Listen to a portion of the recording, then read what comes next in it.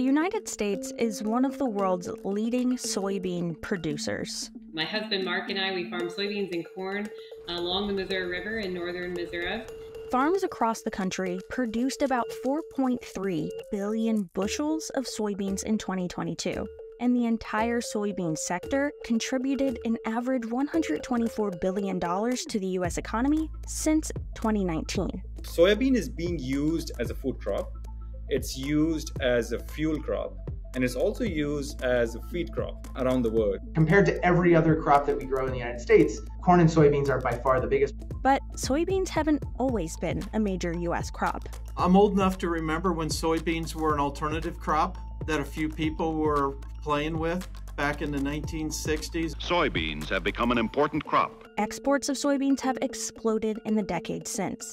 Now the U.S. is the second leading exporter.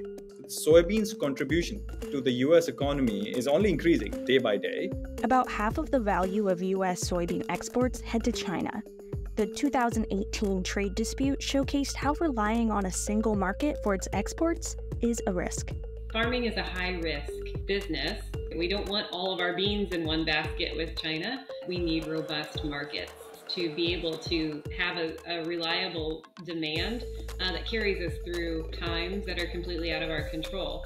Here's how soybeans became such a valuable commodity, from food production to the U.S. economy and geopolitics.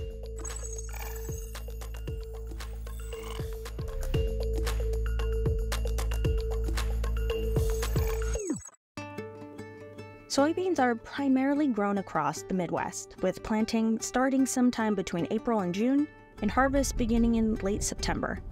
My husband and I are the 5th generation to farm on our family land, and we're raising the 6th generation. Megan Kaiser and her family's farm rotate their fields of corn and soybeans every year. You won't find just a singular soybean farmer, most likely, because they really do produce better in rotation with other crops. Changing up where the crops are planted helps keep soils healthy and productive. For example, corn uses a lot of nutrients in the soil, but soybeans take nitrogen from the air and replenish the soil. There's a yield hit from planting corn on corn on corn, or soybeans on soybeans on soybeans. There's a real benefit to rotation. The average soybean production in our county 40 years ago, in 1980, was 31 bushel. Today, that same acre produces 51 bushels on average. Most of the time, it's much higher than that. U.S. soybean crop yields have gotten more productive over the past few decades. The yields of soybean have increased by 2x within the U.S., and the price has increased by 4x. For the first time since 1983, there were more acres planted with soybeans than with corn in 2018. Soybean makes two main products, meal and oil.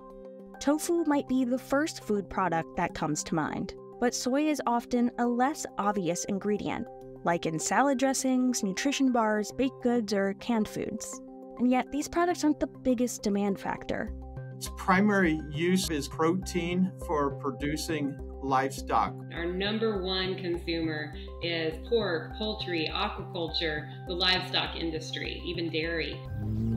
97% of U.S. soybean meal is used for animal feed for chickens, hogs, turkey, cattle, and even fish. Global demand for animal protein is on the rise, supporting the market for soybean meal. In the early 2000s, the U.S. made about $9 billion from all oilseed crop exports, with soybeans just being a fraction of that. By 2021, the cash coming in from just soybean exports had skyrocketed to a whopping $26.4 billion. Our soybeans are often loaded on rail and loaded on a barge and then down the Mississippi. A lot of the northern plains will rail their beans out to the Pacific Northwest, which are then loaded on ocean vessels and head to Southeast Asia. China is the largest importer of soybeans in the world, making up about 60% of the global soybean trade.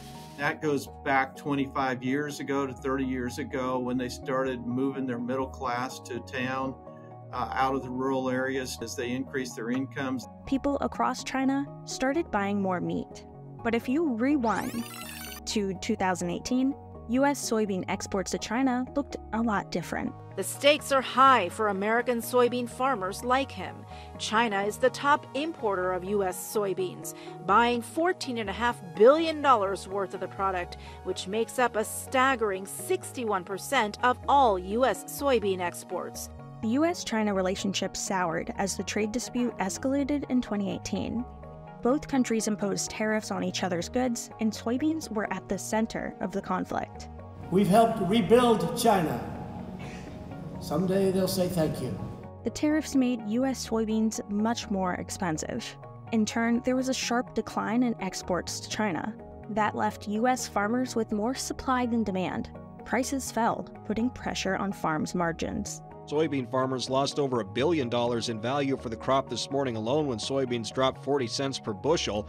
The government stepped in with financial aid, in addition to its subsidies, to offset farmers' losses. But China still needed to import soybeans, primarily because it was rebuilding its hog population, and the nation needed soybeans as animal feed to support the pork industry. The world market has changed, and China hasn't bought any beans in the last months. China turned to South American imports, particularly Brazil. It happened over 30 or 40 years that Brazil dramatically increased soybean acreage and production. Brazil is the world's largest soybean producer and exporter.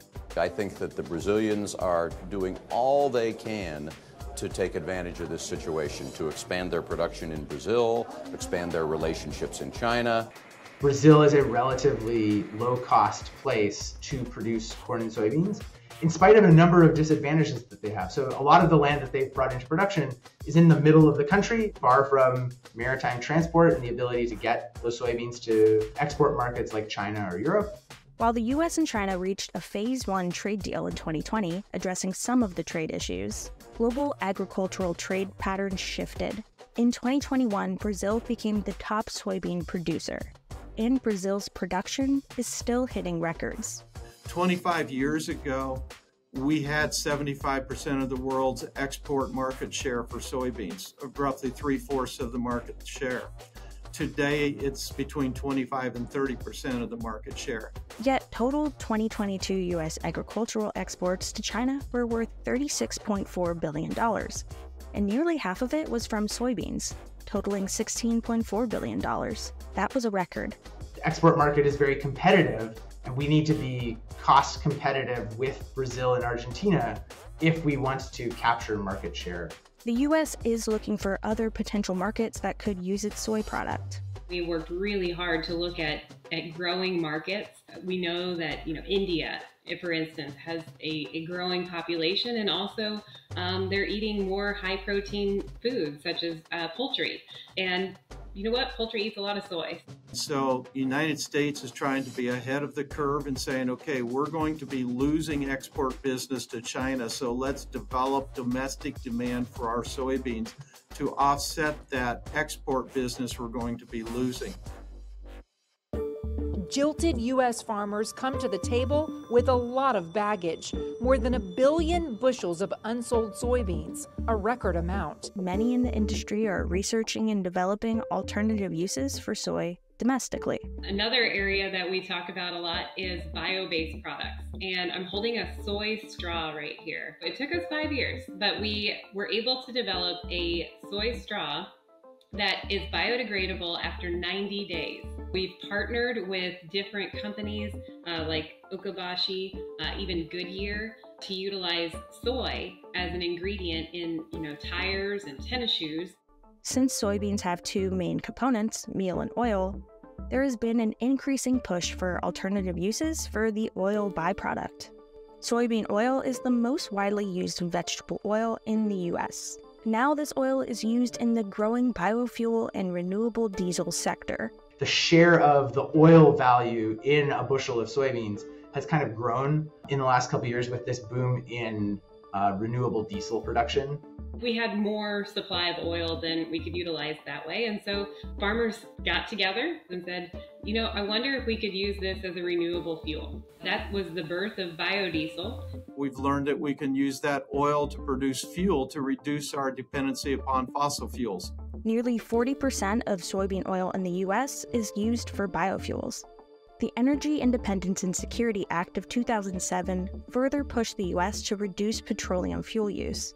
What's happened in the last couple of years is the industry has really shifted from this biodiesel product that was blended with petroleum diesel to a product called renewable diesel. Soybean oil is about half of that renewable diesel market right now. Renewable diesel is called a drop-in fuel. Machinery doesn't have to be changed for its use, and the biofuels don't need a blending process. The demand for that is really being driven by mandates, especially in the state of California, for greater renewable diesel use to sort of bring down the carbon footprint of especially the trucking industry. Renewable diesel is probably the biggest breakthrough, and then sustainable aviation fuel. Are we to the point of being able to profitably do that without government subsidies? No, we're not. Our crops suffered. Beans were even a little worse. Farmers are always optimistic. Next year's always better. From geopolitics to adverse weather and supply chain distress, commodity markets are often volatile. Weather risk is ever present in agriculture, and that's the price that we pay for using the sun and soil to grow our food.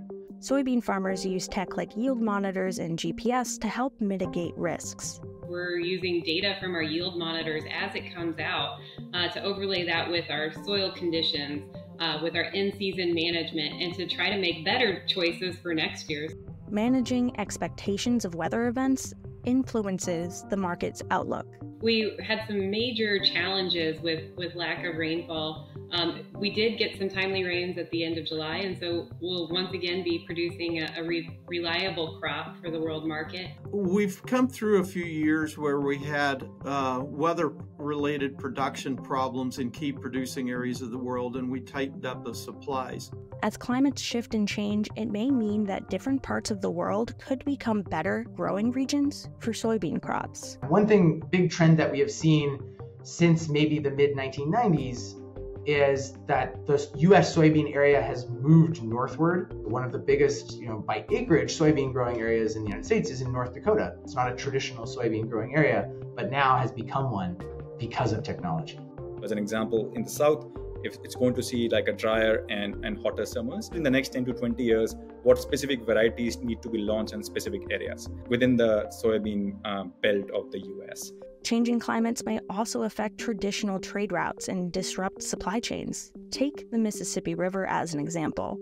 How'd this happen? An extremely hot summer, lack of rain, and even last year's drought. Low water levels have made it difficult to transport commodities. We don't have anywhere to go with all the grain since it's the middle of harvest. The levels are forcing them to cut down on the amount of product they can put in a barge. It increases our freight cost, slows us down a little bit during harvest. In the next 10 years, we're going to have a whole new generation of farmers, and they're going to look at problems that we have today on the farm. I wonder if we can solve that a more efficient way that I probably can't even imagine. While we are a commodity and we are thinking globally, at the end of the day, we're really feeding people.